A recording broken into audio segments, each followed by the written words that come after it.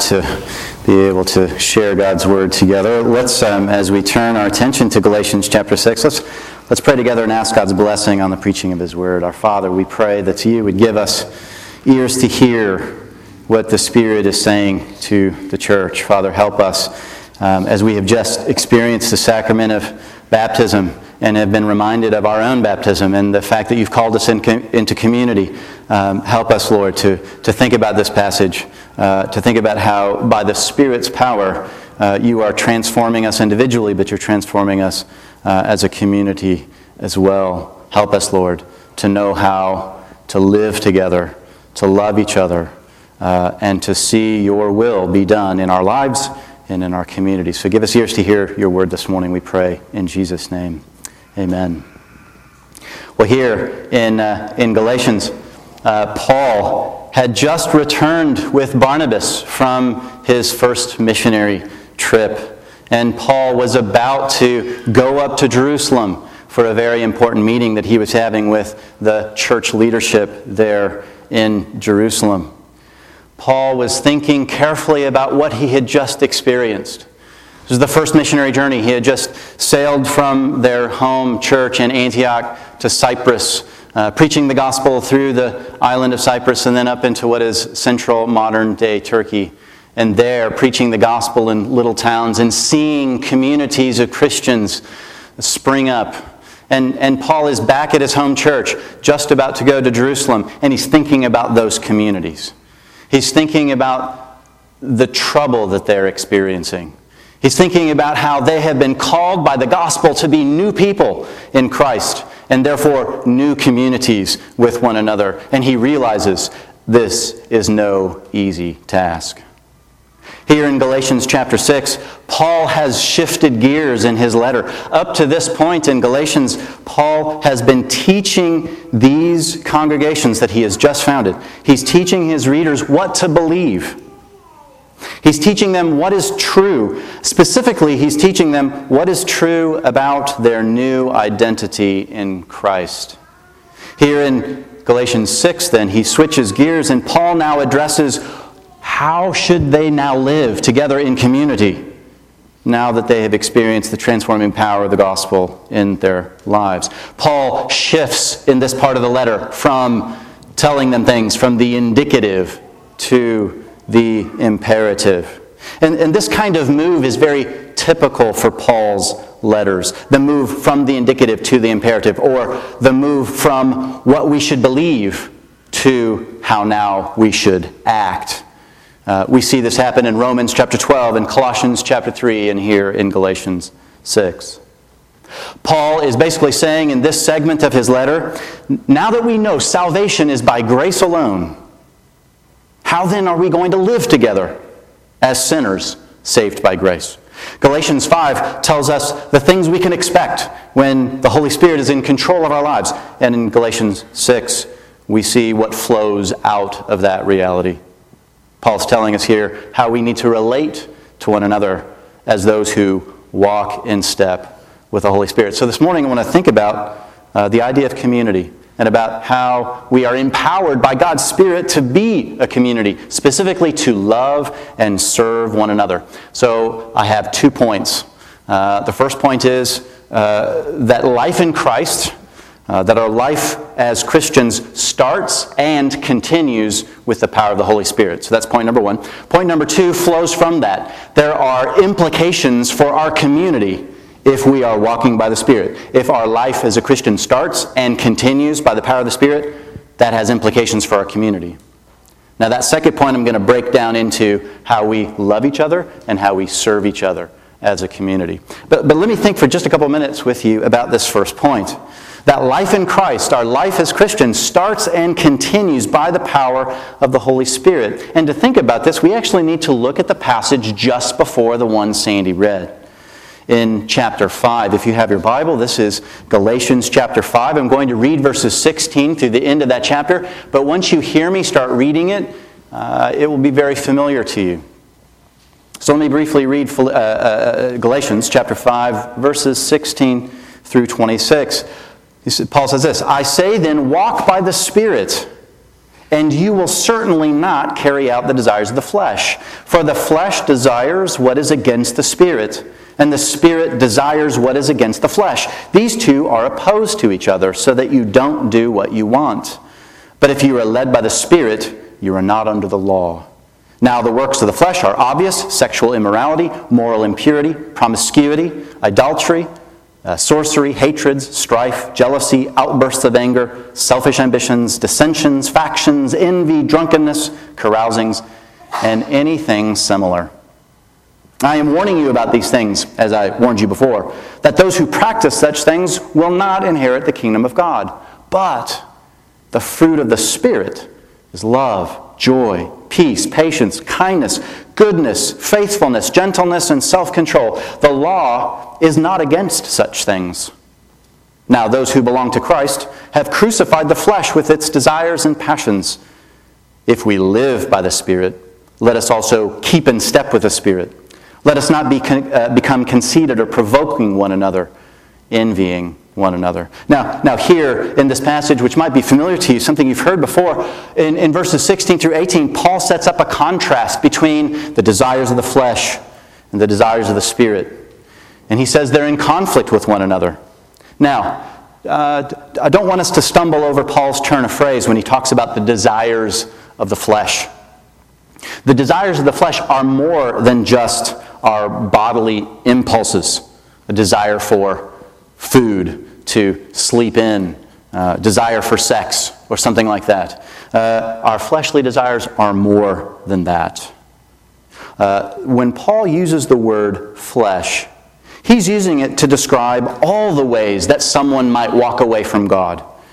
Flesh is the sin-desiring aspect of our whole being, as opposed to the God-desiring aspect.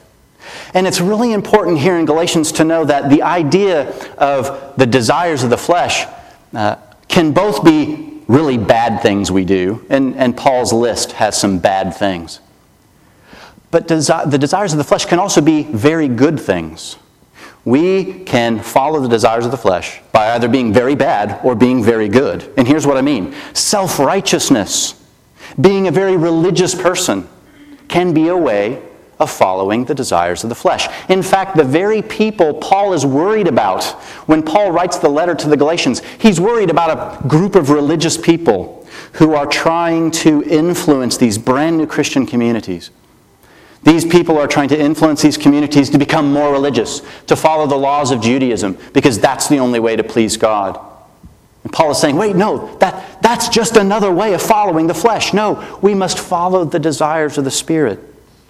Now, to be brief, in verses 19 through 21, Paul then outlines what those actions or desires of the flesh produce in us. And then he goes on in verses 22 through 25 to list the fruit of the Spirit. And you see more of the contrast that comes very clear. But I want to focus on verses 24 and 25. Paul says in verse 24, now those who belong to Christ Jesus have crucified the flesh with its passions and its desires. If we live by the Spirit, let us also keep in step with the Spirit. Paul is saying in the first phrase, if we live by the Spirit. Paul is saying here, he's basically summarizing the first part of his letter. The main part of his letter so far. He's basically saying, look, if we live by the power of the Holy Spirit, if we are made alive by the Spirit's power, if we are set right by the power of the Spirit, if we are made to be part of the family of God and given a new identity by the power of the Holy Spirit, this is who you are now. This is the indicative. This is what is true about you. And then the second phrase, if that's true of you, if you are a new person in the power of the Holy Spirit, now then walk in step with the Holy Spirit. And in fact, the word there in the original language is much stronger than just walk. It's not a casual walk. It's what a sergeant would say to a private. Get in line. March in step. In fact, even a better illustration is, so I like music, but I can't dance. So in my family, don't judge me for this, it's not like we love disco, but the song Funky Town is a song that if you turn that song on in my household, everybody, even even Aiden, sitting in the front row here, will start dancing, right? Because we hear the music and it starts to animate us. Now, I don't know if there are specific prescribed disco dance steps. I bet there are. And if we were really paying attention, we would dance the correct way. But the point I'm trying to illustrate is when Paul says we must keep in step with the Spirit, it's like a soldier marching in unison with other soldiers to the cadence of the sergeants. Or it's like the cadence of the music that produces in us action. We start living in a new way. We are animated to live in a new way. And Paul's whole point here is that the flesh can animate you in a really bad way. Don't dance to that song. But the Spirit can produce inside of us a brand new way of living, a new way of being, and especially a new way of being together.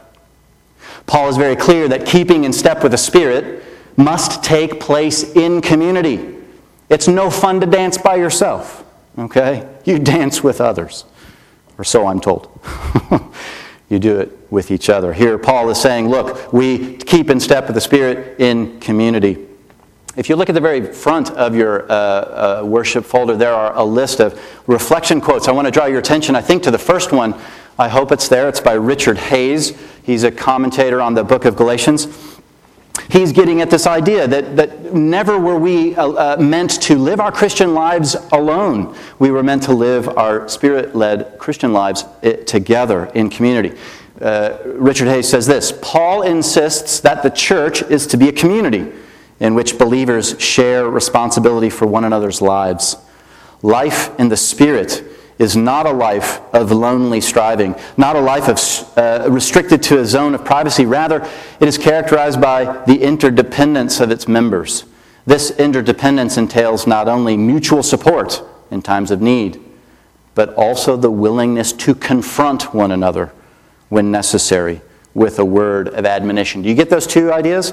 There's a loving, mutual support aspect of community, and there's also a confrontation. There's an admonition part. I'm going to get to those two. Paul quickly will get to those 2 points. So that's the first point of the sermon. Number one, we are alive in Christ, and we continue to stay alive in Christ by the power of the Holy Spirit. But the second point, that has implications for how we live in community. The second point is walking in step with the Spirit has direct implications for how we live together in Christian community. And this is what Galatians 6, 1 through 10 is all about. First, I want to talk about how we are called to love one another in confronting and caring for one another. All right? We are called to live in the Spirit, in community, and that means loving one another. And that's going to be shown in confronting one another and in caring for one another. Look at verse 6. It's there in your bulletin. I'm reading out of a different translation called the Christian Standard Bible. So it's just a little bit different than you have printed for you. 6:1 says this: Brothers and sisters, if someone is overtaken or caught in any wrongdoing, you who are spiritual, restore such a person with a gentle spirit, watching out for yourselves so that you also will not be tempted. Notice what Paul says here. Paul commands the one who is spiritual to restore the person caught in sin. This is the task of confronting. Now, number one, a side observation, the person caught in sin is implicitly a community member. In other words, this is a Christian. Paul is talking about people in the community, I think, at this point. And so though he's not explicit here, I think implicitly the person caught in this sin is a fellow believer. Basically, it's you or me. It's someone in the Christian community. Paul then says, this person is caught. Now, I want us to not have the wrong perception here. The word caught in this case does not mean an, aha, I got you kind of moment. That's not what we mean by caught. And we're not responsible in Christian community to go looking for other sins, right? Hoping to catch them in doing something wrong. It's not our duty to be policemen, probing our church members' lives for skeletons in the closet or something like that. The word here can mean trapped or entangled. Sin does that kind of thing. Think about Hebrews chapter 12, verses 1 through 2, where Christians are called to drop their chains and remove anything that hinders, and the sin which so easily entangles. That's the same idea. Here, sin is an entangling thing. People get stuck in sin. It's like quicksand. The more you struggle against it, the harder you fight against it, the worse sometimes it gets. And the point is that people in our community, our dear friends in this very room, we sometimes will get stuck in something we shouldn't get stuck in. Sin is something that entangles us, and we at times even become enslaved to it. And that guy that you look down your nose at is saying to yourself, I can't believe he's doing that. Isn't it so obvious that he's like training his children the wrong way? Like, oh, I can't believe he did that. And instead of having that kind of attitude, we should think, well, wait a second. Instead of saying, oh, can't that guy just change his life? Can't he just get his act together? Well, no, he can't. Sin sometimes becomes that entangling. He needs grace. He needs freedom that only Christ can bring. Instead of judging him or looking down your nose, show him Jesus. And in fact, Paul is saying, if you're spiritual, right? If you're walking in step with the Spirit, then you're going to restore that person. And that's the next word I want to focus on. People who are spiritual, they are supposed to restore the brother that is fallen in a spirit of gentleness. You see that in verse 1? Here, the idea of restoration is the main command that Paul is giving. Dealing with sin in our lives or in the lives of a neighbor always should have restoration as its goal. And the word to restore here is also used elsewhere to describe mending nets. Something is torn and it needs to be mended. Something was intended for one purpose or design and it's not filling that purpose or design. And so restoring it means restoring it back to what it was meant to be. And that's what Christian restoration is. Dealing with sin is not about punishing the guilty. Rather, it's restoring the one who has fallen astray. This type of restoration requires courage, and I know that. In order to restore a believer, in order to reach out to the one caught in sin, we actually need to have the courage to make the judgment that he or she is in need of restoration. Are you hearing what I'm talking about? It's hard to go up to a friend and tell them that they're wrong about something. It's very difficult in community group to take the courage and say, hey, I see something in your life. Are you okay? What's going on? Help me understand what's happening. That takes a lot of courage. In fact, I want to say it takes love. Again, in the front of your worship folder, there's a reflection quote from Dietrich Bonhoeffer. Dietrich Bonhoeffer wrote this brilliant book called Life Together. And he identifies this call to be a courageous Christian community. I think it's the first reflection quote from Bonhoeffer. He says this. He says, nothing can be, actually it's the third one. Nothing can be more cruel than the leniency which abandons others to their sin. Nothing can be more compassionate than the severe reprimand which calls another Christian in one's community back from the path of sin. Did you catch that? He called the moment where we don't say anything about someone's sin, when we don't want to rock the boat. I think maybe that's like a cultural assumption of ours. The kindest thing we can say to somebody is don't tell them they have food in between their teeth. Just let it ride. Right? If I really like that person or don't rock the boat. But I think Paul is challenging our cultural assumption there. And Dietrich Bonhoeffer is saying it in very clear words. Did you hear that he said, that is a cruelty to fail to communicate to a brother or sister who is caught in sin, to fail to reach out to them, to admonish them. Bonhoeffer is saying that's a cruelty. And it's the greatest compassion to reach out to them and admonish them. It makes me think of the proverb, wounds from a friend can be trusted, but the enemy multiplies kisses. That's a difficult kind of community to maintain. It takes courage. Courage that is born of love for one another. But notice, again, Paul here in verse 1 is saying that restoration, that confrontation must be done in meekness, gentleness of spirit. This word, meekness, gentleness, it's the very same word that Jesus uses in the Sermon on the Mount, where he says the meek will inherit the earth. It's the very same word in chapter 5 that we just read. One of the fruit of the Spirit is gentleness or meekness. So all the more what Paul is pushing on is that the one who is walking in step with the Spirit, the one who's listening to the music and is animated by the power of the Spirit, will confront one another in gentleness for the sake of restoration. Now, I need to move on. Look at verse 2, chapter 6. Not only is there confrontation, but there's love, there's caring. Look at verse 2. Carry one another's burdens, and in this way you will fulfill the law of Christ. In Christian community, by the power of the Spirit, not only are we confronting one another, we're challenging one another. The one who's caught in sin, we restore, but we're also bearing with one another. You think of the book of Pilgrim's Progress. I know our church was studying that earlier this summer. In the book Pilgrim's Progress, it's an allegory. At the very beginning of the story, Christian, who's the main character, has an unbearably heavy backpack. But when he meets Jesus, his backpack is lifted away. He feels light and free. And the rest of his journey, he faces trials. He faces difficulties or burdens. But fundamentally, he has been changed. For those who are walking with the Spirit, Jesus has removed the burden of sin.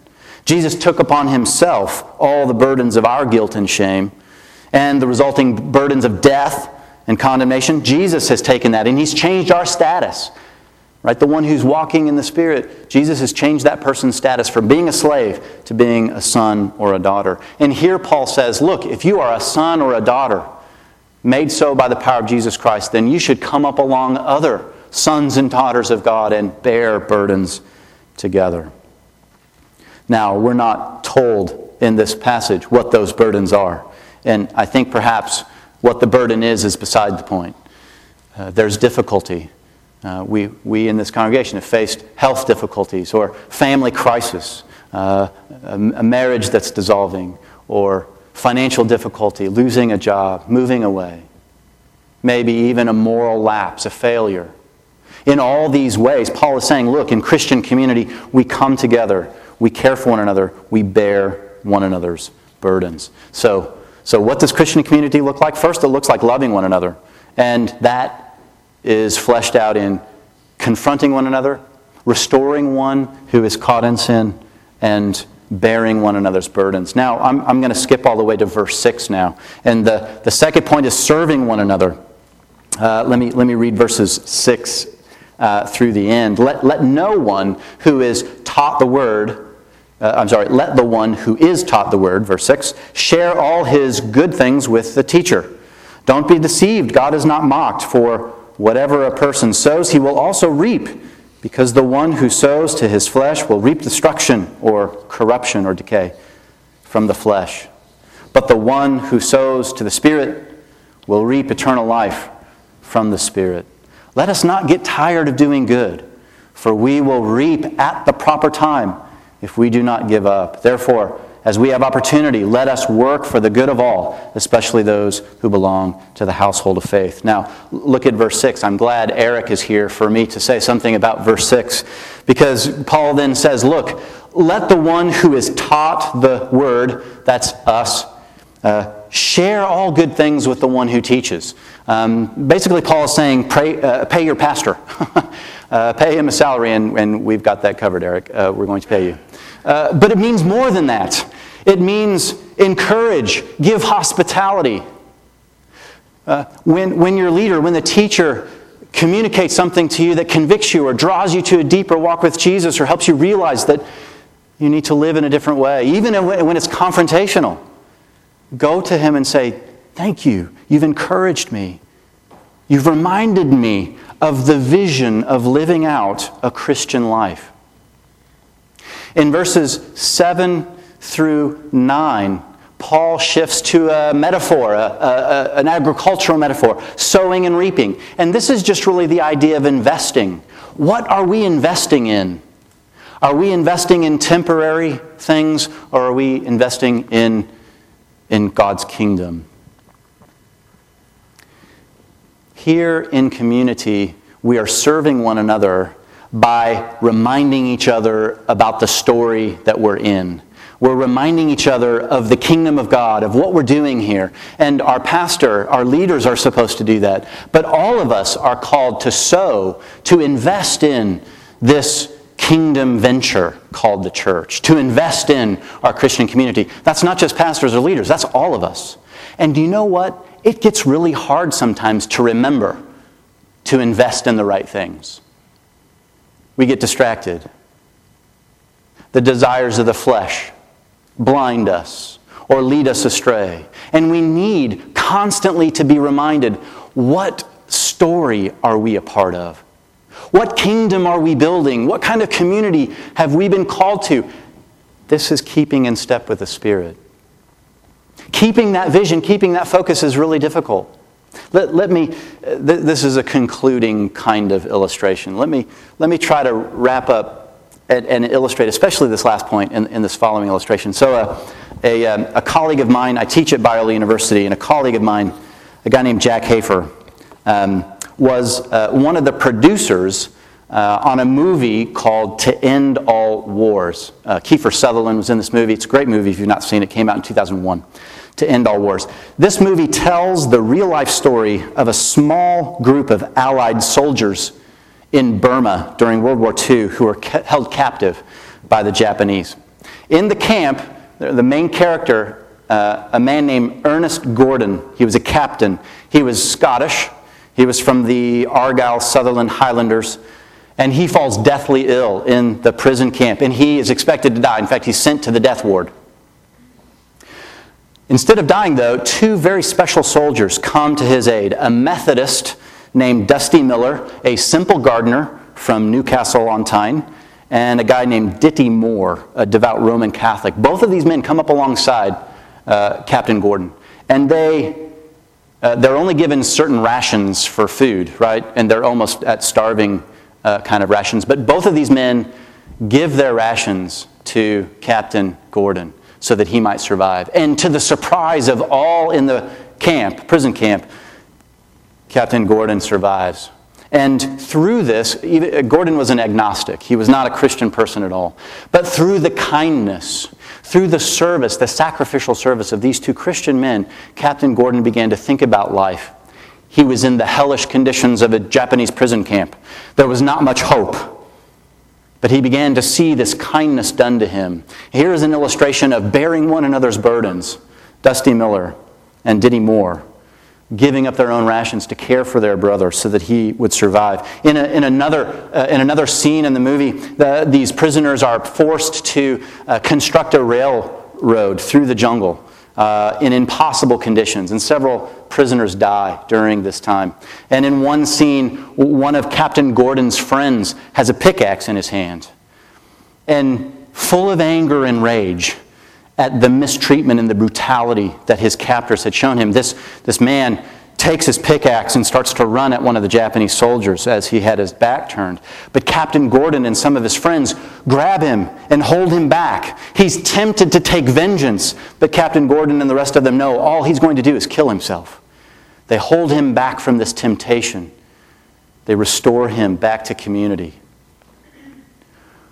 All the while, this group of prisoners are in a context where all is not right. Their world in a Japanese prison camp is totally broken, brutalized. And there's a real temptation to lose their humanity, to forget the story they're a part of, to descend into the same kind of brutality toward one another as prisoners as the Japanese camp guards are showing to them. But this group of men, as the movie goes on, shows how the gospel of Jesus Christ, as demonstrated in the simple kindness of these two Christian prisoners, begins to transform a whole group of prisoners.